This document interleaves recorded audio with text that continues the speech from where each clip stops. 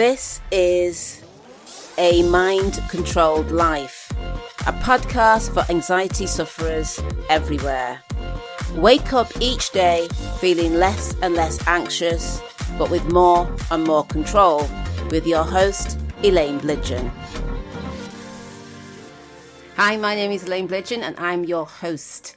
For the past 20 years, in fact, probably longer now, since the early 2000s, I've been helping women in high positions of stress and high-powered roles in the workplace control their mindset so they don't feel stress and they don't feel the anxiety, using proven strategies to dramatically improve their ability to control their emotions.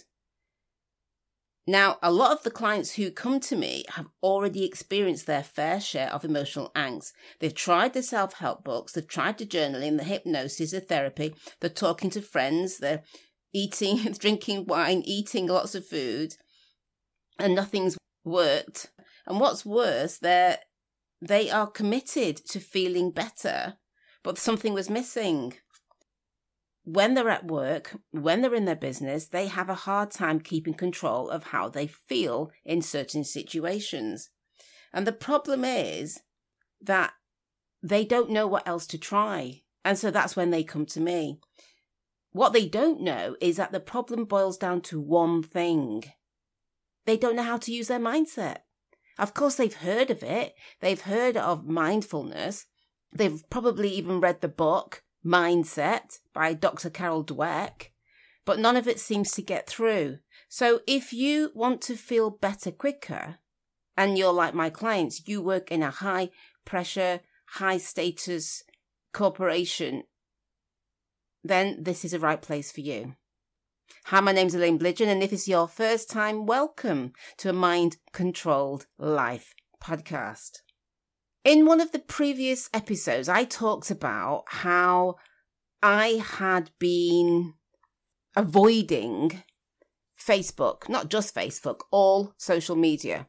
And so you might have found my name if you Googled it, but you wouldn't have found any pages. And you still won't find anything personal about me because I just find all that quite boring, to be honest. So, but you will find more posts about how to get control of your mindset so that you can have an easier time of it at work or in your business. And I was thinking about, how do I help you? How do I help people that want to feel better? I've tried everything and they're getting nowhere. So let me start with this. We all like to feel safe and in control. But to the extent that we do not feel this is the extent that we can go down into the road of denial. Think about it like this. You've spent all this time, energy, money, and effort trying to feel in a certain way. And you're not even sure what that feel in a certain way is. You just know that you don't want to feel the way that you're feeling. Okay. You've tried everything and it's not really gotten you anywhere. So you've run out of options, or so you think. This is when denial will start to kick in. Now, denial is the act of pushing away the negative aspects of what you're going through in the hope that if you don't think about it, you don't focus on it, that somehow you will avoid the inevitable pain of denial. And you can go on, going to work, putting up with whatever you put up with, going to your business, putting up with whatever the business throws at you, as if nothing had happened. Now, as I say that to you, you know that that's not going to be true, don't you? You know something bad's going to happen and they are not going to be prepared. But when we are stuck in that funk ourselves, we don't think rationally. We don't get it. We think that we can just bury our heads, deny it was happening, and just tunnel through. Like we're going through this tunnel and we've got this bulldozer and we're throwing all these rocks away, not realizing that actually you need to make the tunnel structurally safe before you can go down there, or it's going to collapse. So a client of mine spent years denying her passive attitude.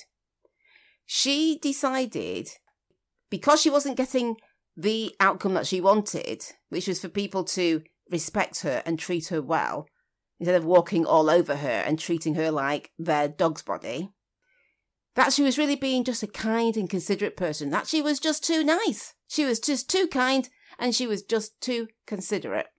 Maybe. Maybe not. Let's look at the evidence. Given that her friends and her family walked all over her, they took her for granted, and she had a hard time saying no, when she was in a relationship with, before she settled down, got married, had children and all of that, she had a terrible time of it. She was that kind of woman that when the guy phoned up at X o'clock in the morning, woke her up for, to get together, she would say yes. Then she'd find out that he was having flings here, there and everywhere, and she'd still forgive it. She would make some excuse and she would say, well, if I was maybe a bit more assertive, then he wouldn't do it. And, all the usual excuses. It turns out, in the end, that she was spending her life living for other people to make sure that they were okay, they were happy, they were fine, because she hated confrontations. She hated saying no, and it was so much easier than trying to stand up for herself just to go along with it. Now, I know that we're all going to say, well, I wouldn't do that. But we can easily judge how other people are. And though we might not do the same thing in the same situation, we know that we have let things go for an easier life. And it's fine, as long as you're aware of what you're doing. But my client, she was in deep denial. She just thought she was just too nice and that you should be nice, because that's when people love you, like you, and do nice things for you. And the fact that she wasn't being loved or liked or being done nice things to or for didn't click. There was no doubt that secondary gain was part of why she was doing what she was doing. So this isn't a simple thing. I'm not going to say that she came, she had one session and it was done. No. The first step, as you know, in all self-help is awareness. I had to get her to be aware of her own behaviour and when she was doing it. Nothing else can happen. Nothing else will change until that time. And that was a struggle. I gave her my process, which I give to all my clients. I talked her through the process. I did the process with her. She got changes whilst I was doing that with her. She got those, oh yes, oh right, yes. And yet she still came back time after time saying the same thing, basically slightly different story, but it was people were taking advantage of her and she didn't know how to stop it. And then she was starting to feel down about it.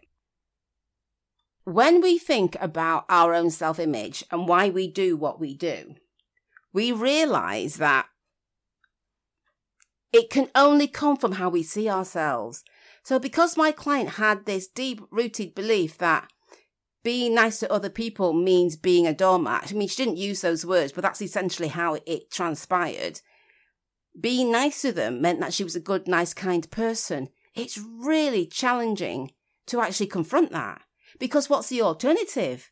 The alternative is, well, not being nice to other people means I'm not a nice person.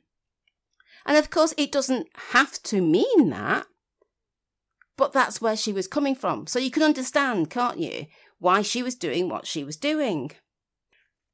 I wanted her to feel better about herself. I wanted her to understand that the way she was doing what she was doing didn't work for the people that she was with, the people that were around her, her friends and her family, and partly because she allowed them to.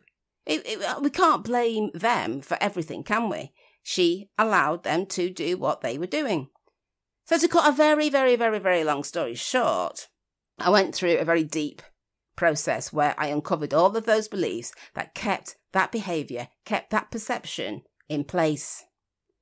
And so, yes, of course, in the end, we got to the place where she started to see her own behaviour, and she started to see that actually she was the cause of how they were treating her in most of the circumstances. A lot of it was that they just got used to treating her like that, and so they did. So let's bat this ball back to you, and let me ask you this question. How do you puff up, keep going that self-image that you've created? How does it manifest in your everyday life? Are there areas in which you know that you should really say no, or you know that you should assert your needs, or you know that you should actually ask for what you want or give an opinion? But you also know that ruffling feathers may not feel comfortable, so you don't do it. But if you don't, what's the alternative? You see, the quicker you get out of feeling bad about yourself, the quicker you can start to feel good. And interestingly, one of the posts that I wrote on my Facebook profile, I can now say that, was about having an empowered mindset or a disempowered mindset. And that disempowered mindset is the one that puts up with so much nonsense. That's what stops you from being able to be who you truly want to be. And you can't genuinely feel good about yourself. Now, I'm not trying to preach at you. I'm just trying to get you to, I'm trying to actually trigger the awareness of how your behavior is the main catalyst to how you feel and what you say, what you don't say, what you will do, what you won't do, and all of that. And it's, unless you, like my client, don't have that awareness, if you think it's always about the other person, and it's because if they treated you better, you would be different. Yes, there's some truth in that, but because this is about you and your life and what you're not able to do, you're the one that has to take the responsibility for the change. And I know that does not sound good. And I know it doesn't feel even possible sometimes, depending on who the other people are. But let me repeat again, the quicker you can get out of the pain, the quicker you can feel good. And you know, my solution is to coach yourself, but that's just the vehicle. The solution is really to change your mind, your perception on how you see yourself. And you know that I don't believe in affirmations or the journaling or the, what else is there? There's mirror work, which I used to do actually, but none of those go deep enough when it's you and you've got to confront. So let me just give you a couple of tips that what you can do. The first step is always awareness. And so what I'd like you to do is just to write down those situations in which you suspect, you know, or you definitely know that you are putting up with more than you should, quote unquote should, and maybe you're a bit of a doormat, or at least you're too easygoing, or in this case, you're too nice. Write all of those down. Spend the next week going through your everyday movements and look at how you feel and try to figure out, where does that feeling come from? Because I hope you're beginning to realize it does not come from your external environment. I hope you're seeing that it can only come from how you assess you in that environment, that environment is neutral. And to illustrate that, you know, at school or when you're at uni or even at work, and someone's being, in your mind, an idiot. And so you say to your friends, look, did you see the way they were with me, the way they treated me? That was really rude. And then your other friend would say, no, it seemed okay to me. And you said, no, but he said and did. And you said, and they say, well, it seemed fine to me. They cannot see or feel what you see and feel because they're not you. They have their own perception on that exact same situation, which is different to yours. So try and capture all those times when you are absolutely 100% sure that they gave you a funny look, that they are being off with you, that they are taking you for granted. And then look at the times when you're being that nice person, when you're giving too much, which is one of my issues that I'm still working on, the tendency to want to help everyone. But anyway, that's another story. And write them all down. And study it, look at it, and then start to ask yourself, what kind of person has this happened to them? Just ask yourself that. What kind of person has this happened to them? And eventually, the more you look at the list and you add to the list, those thoughts and those feelings and those instances where things were not quite right for you, ask yourself, what kind of person has this happened to them? And to take it up the next step, what would they need to think about themselves for this to keep happening to them? So you need to go back, pause, rewind and write this down, because it is so important that you get this, that you understand that until you are aware of your part in all of this, it's really difficult then to actually change. And yes, there are lots of things that you can do to make you feel better in the instant, but you know I'm about real, proper, permanent change. And that takes work. Yeah? And the work is observe you in your habitat. Just imagine you're on TV, you're David Attenborough, and you're looking at you as one of those species out there in the wild, and you're observing their behaviour, and you're asking yourself these questions. Actually, I might do a post about that. That's quite a good idea. If someone were to observe you, if you were to observe you, what would you see? Would you be perplexed by your own behaviour? Or would you completely understand the motives of that animal, that being? Anyway, that's just another weird sideline there. So I hope that this has been helpful to you. And you understand that awareness is key here. Because the quicker you start to get rid of what stops you from feeling good, the quicker you start to feel good. Simple. And that is how you can live a mind-controlled life. Not because I said so, but because you already know that those parts of your life that are working for you really do work for you.